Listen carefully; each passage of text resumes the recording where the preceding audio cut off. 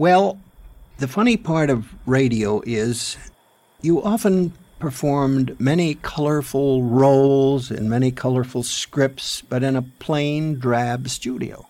So there's nothing visual to remember. It's all mental. It's all in your memory. Whereas if you had worked in a motion picture, you might have been out on a set out in the desert or somewhere, and you would remember it because of that. Year after year, as you worked in radio, it was so wonderful. All you did was wear a decent suit and carry a pencil with you. And you came in and marked your script and went to work, and then you went home. And people didn't know you, which was rather pleasant. You could go anywhere, and you weren't recognized. And if you're shy at all, and I think maybe I am a little bit, it's kind of nice.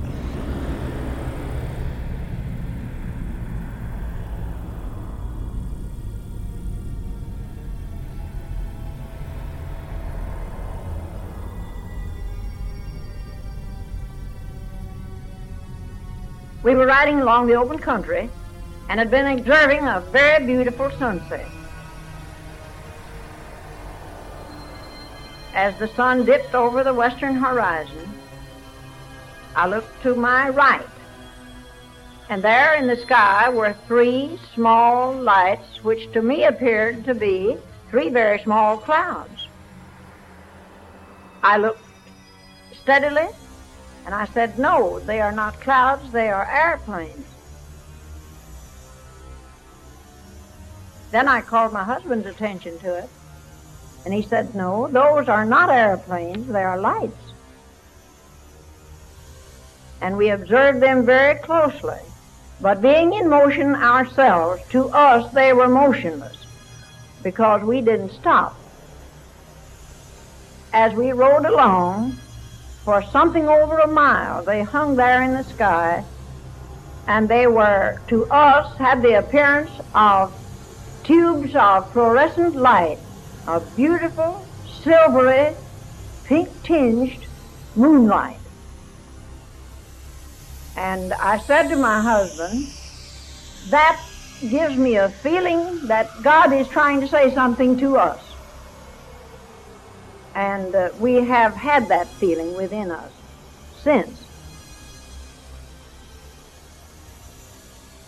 Well, I think there's more to it than meets the eye, and I think it's more to it than what they're writing about. Personally, I don't think such a thing exists. I don't see how it could. I have a confidence that something on that order may exist. I lived in North Carolina in 1903 when the reporter for the New York World was fired for reporting that the Wright brothers flew. Some say they're stars, some say they're enemy action, and all kinds of things, but I really don't know. There must be something to it. Purely imagination. I didn't believe it at first, but now I'm beginning to believe it. Most of the thing is a flying saucer. Well, I believe President Truman, like the rest of us, has the right to his own opinion.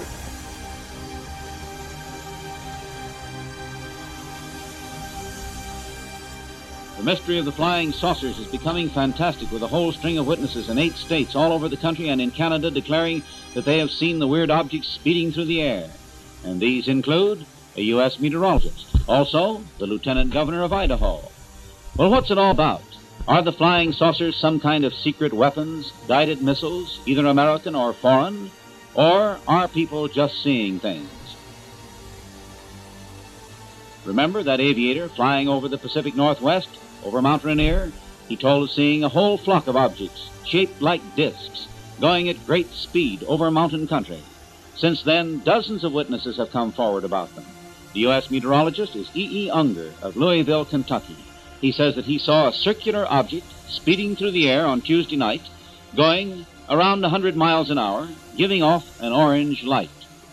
The Lieutenant Governor of Idaho, Donald Whitehead, he says he saw comet-like objects and estimated their speed at about 1,200 miles an hour. At San Francisco, a sergeant of the State Highway Patrol says, about the size of a football, says he. He adds that he saw them whizzing over San Francisco Bay while he was on duty at the Golden Gate Bridge. And in Denver, Colorado, Henry Martin, W. Herod, and Harry Denny all insist that they caught a glimpse of a flock of bright objects traveling at about 5,000 feet last night. Martin says they looked like coffee can tops flying southwest. Harry Denny just repeated the famous words of the Hoosier poet Riley, What's the world a-comin' to? Dr. and Mrs. C.K. Gunn and two friends say they saw strange objects moving at terrific speeds through the sky. And the latest is a statement by the U.S. Army Air Forces. They've been investigating these stories of the flying saucers. And what have they discovered? Nothing at all. The evidence they have been able to find is so nebulous and vague that they have dropped the investigation. We feel it's all up in the clouds, and we can't do anything until we get more concrete information, said the spokesman for the Army Air Forces today.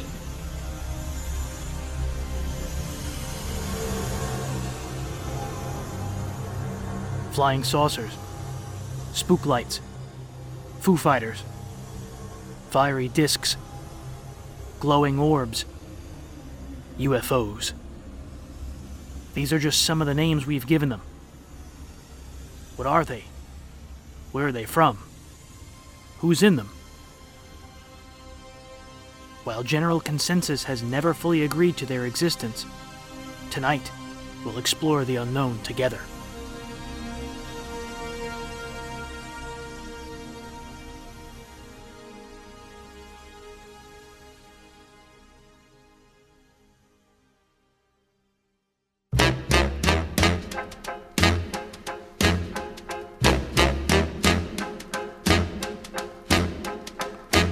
Put a spell on you.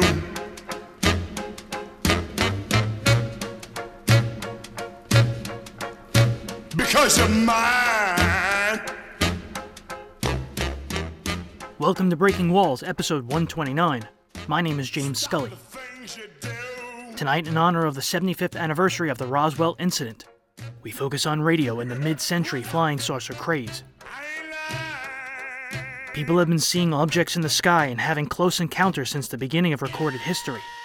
But tonight will begin in 1947 and end in 1955. Thanks to radio, we can track the hysteria of this period.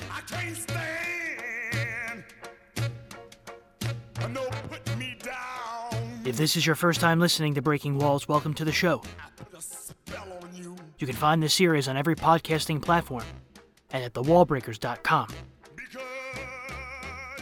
Tonight's opening song is Screaming Jay Hawkins' shock rock version of I Put a Spell on You. It's perfect for this kind of mania.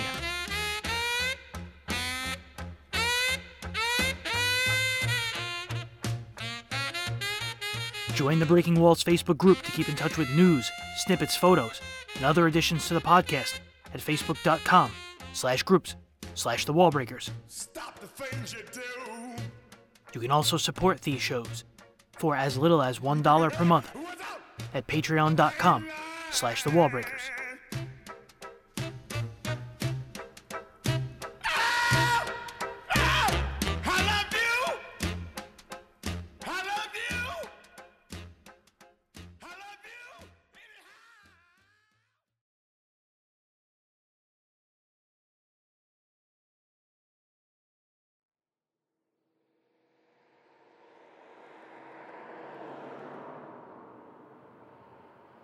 And now for news of our own West Coast, we take you to Los Angeles and the report of Byron Palmer.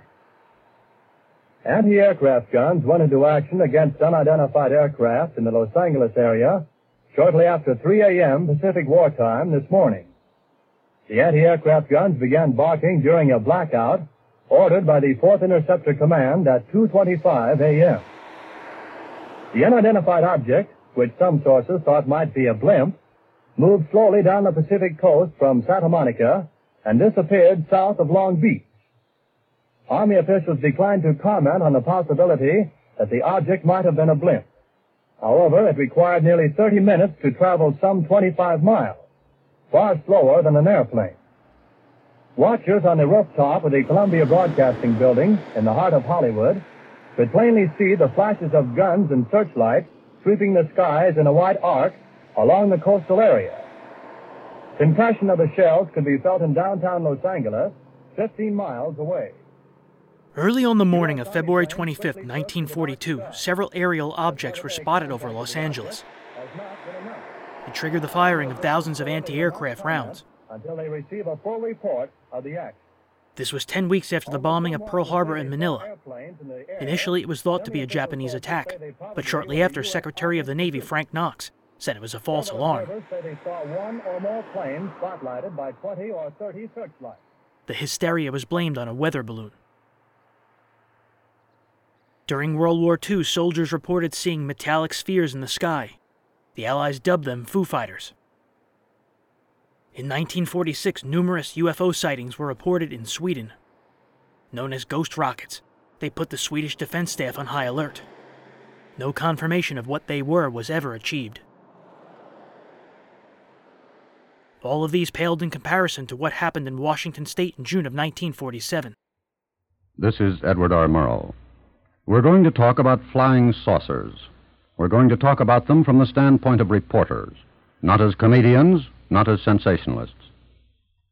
For the past 3 years, a large number of perfectly sane and reliable people have been involved in this flying saucer business. Even those of us who have never seen one have become involved. We read about them, talk about them, wonder about these reports of strange phenomena in the skies. So almost from the start, CBS has been following the story. We have been collecting material on flying saucer observations for many months, checking, cross-checking, trying to track down leads, no matter how far afield they took us. This, tonight, is our report.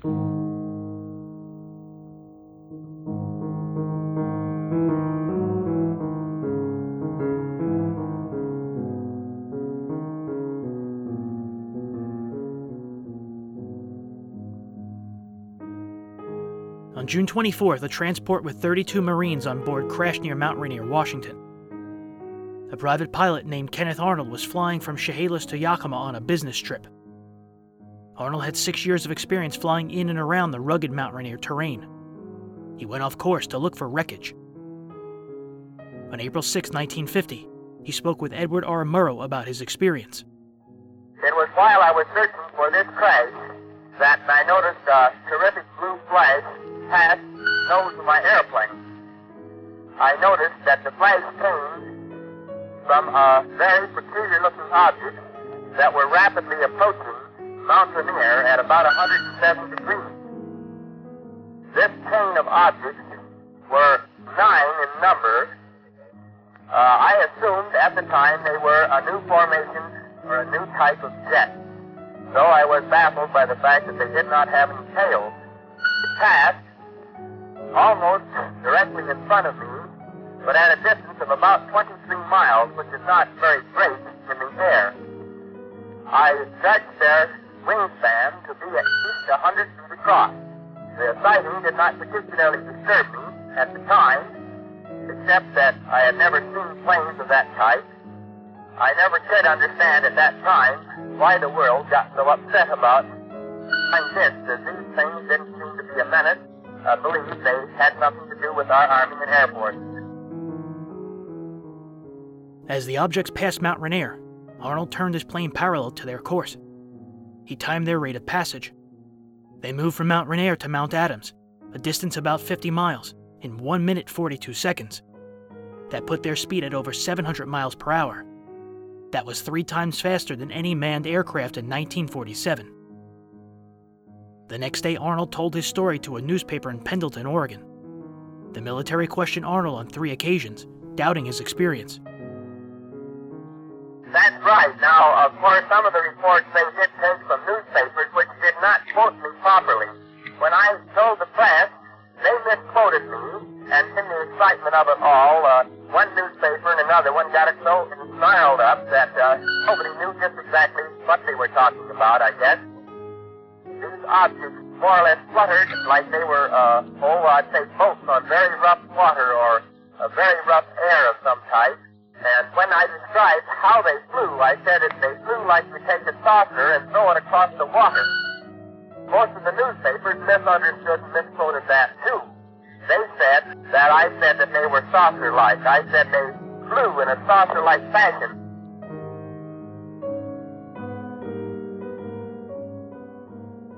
But other pilots soon told of sightings.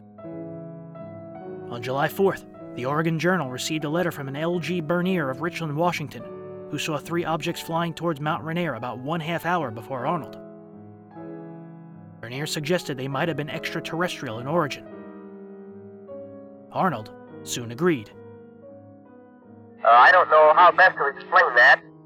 I more or less have reserved an opinion as to what I think. Naturally, being a natural-born American, if it's not made by our science or our Army Air Forces, I'm inclined to believe that it's of an extraterrestrial origin. I'll tell you this much. All the airline pilots, none of us have appreciated being laughed at. We made our report essentially to begin with because we thought that if our government didn't know what it was only our duty to report it to our nation and to our Air Force out of it. I think it's something that is of concern to every person in the country. And I don't think it's anything for people to get hysterical about. Now, that's just my frank opinion of it.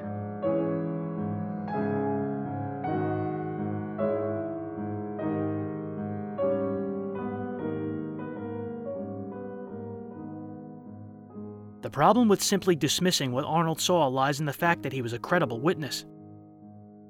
Sure, he could have been seeing things, but here was a man who was both highly trained and highly observational. 2 weeks later, the most speculated UFO crash of the 20th century was reported in Roswell, New Mexico. Headline edition, July 8, 1947. The Army Air Forces has announced that a flying disc has been found and is now in the possession of the Army. Army officers say the missile, found sometime last week, has been inspected at Roswell, New Mexico, and sent to Wright Field, Ohio, for further inspection.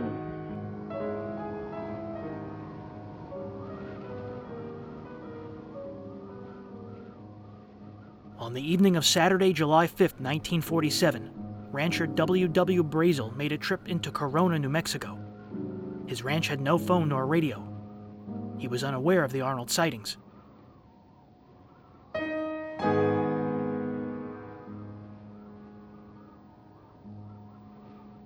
When Brazel heard stories of flying discs, he connected it with debris of a crash he'd found 3 weeks earlier. He took his info to the sheriff's office. The sheriff called Roswell Army Airfield, which assigned the matter to Major Jesse Marcel. Brazel took Marcel back to the site, and the two gathered up debris. Marcel took the material home on July 7th. The next morning, he took debris to his base commander, Colonel William Blanchard. Blanchard reported the finding to General Roger Ramey at Fort Worth Army Airfield. Ramey ordered a sweep of the ranch for all material connected with the crash. The material was flown to Fort Worth immediately. In the face of this, late in 1947, the Chief of Staff of the Air Forces, at that time General Carl Toohey Spotts, sent a directive to the Air Materiel Command, located at Wright Field, Ohio. The Air Materiel Command is directed to set up a project whose purpose is to collect, collate, evaluate, and distribute to interested government agencies and contractors all pertinent information concerning sightings of phenomena in the atmosphere, which can be construed to be of concern to the national security. The United States Army Air Force soon announced the capture of a flying saucer. For 2 days the report stood, but the Army soon walked it back. The UFO at Roswell was now a crashed weather balloon. Marcel and Ramey posed for a photo holding up what looked like aluminum foil, but astute observers noticed what appeared to be a classified memo in General Ramey's hand. The debris was sent to Wright-Patterson Air Force Base in Ohio for testing. Many people were unconvinced. After all, why would weather balloon debris need further lab analysis? Life magazine ran a story about the discs on July 21st. Broadcasting Magazine stated that every station in the country had discussed what happened, some with an Orson Welles twist. And Radio Daily reported various attempts to use flying discs for marketing purposes. The Roswell incident soon faded from public attention, while the U.S. government began Project Saucer to investigate UFOs. The next January, Sergeant Quentin Blackwell, chief operator of the control tower at Godman Field in Fort Knox, Kentucky, spotted a strange object hovering over the south portion of the field. 4 P-51 fighter planes chased the object. The leader was Captain Thomas Mantell. He was a Normandy invasion veteran. At 2:45, Mantell reported by radio. Object directly ahead and above and moving about half my speed. At 3:15, he reported again, this time from about 15,000 feet with no oxygen equipment. Object still ahead and above, moving at about my speed or faster, 360 miles per hour. The thing looks metallic and is of tremendous size. I'm trying to close in for a better look. At 18,000 feet, the other planes turned back. Mantell kept on. Going to 25,000. If no closer, we'll abandon search. That was his last report. It was believed he blacked out. His plane climbed to 30,000 feet before nosediving. The investigation said he was accidentally observing the planet Venus. But in April of 1949, that theory was reversed. Further investigation showed the elevation and azimuth readings of Venus, and the object, as reported at specified time intervals, just didn't jibe. The object Captain Mantell chased to his tragic death is now officially marked unidentified. In all, Project Saucer investigated 375 cases. The report takes in 244 different observations. Just yesterday, we asked Major General William F. McKee, Assistant Vice Chief of Staff, United States Air Forces, to summarize the conclusions reached by Project Saucer. He said, "During 2 years of thorough investigation, no evidence was found which would indicate that the reported flying saucers were anything but the result of natural phenomena. On the other hand, all the evidence indicated that the reports of unidentified flying objects could be accounted for under 3 major headings. 1, misinterpretation of various conventional objects.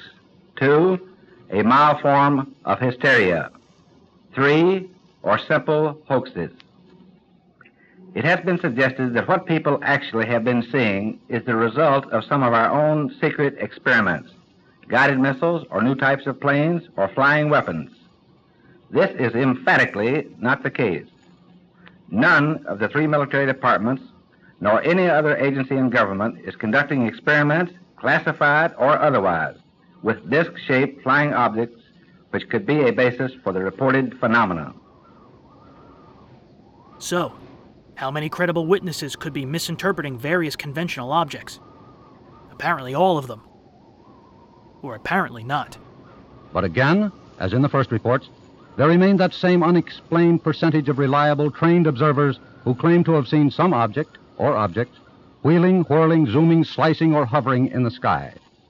Douglas Gourley of Laguna Beach, California, is an example. Here's his story.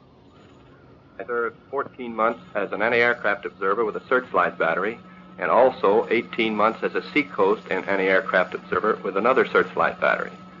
I was driving north March 21st on 101 highway at about 3 o'clock in the afternoon when my attention was distracted by the sunlight reflecting off of some objects.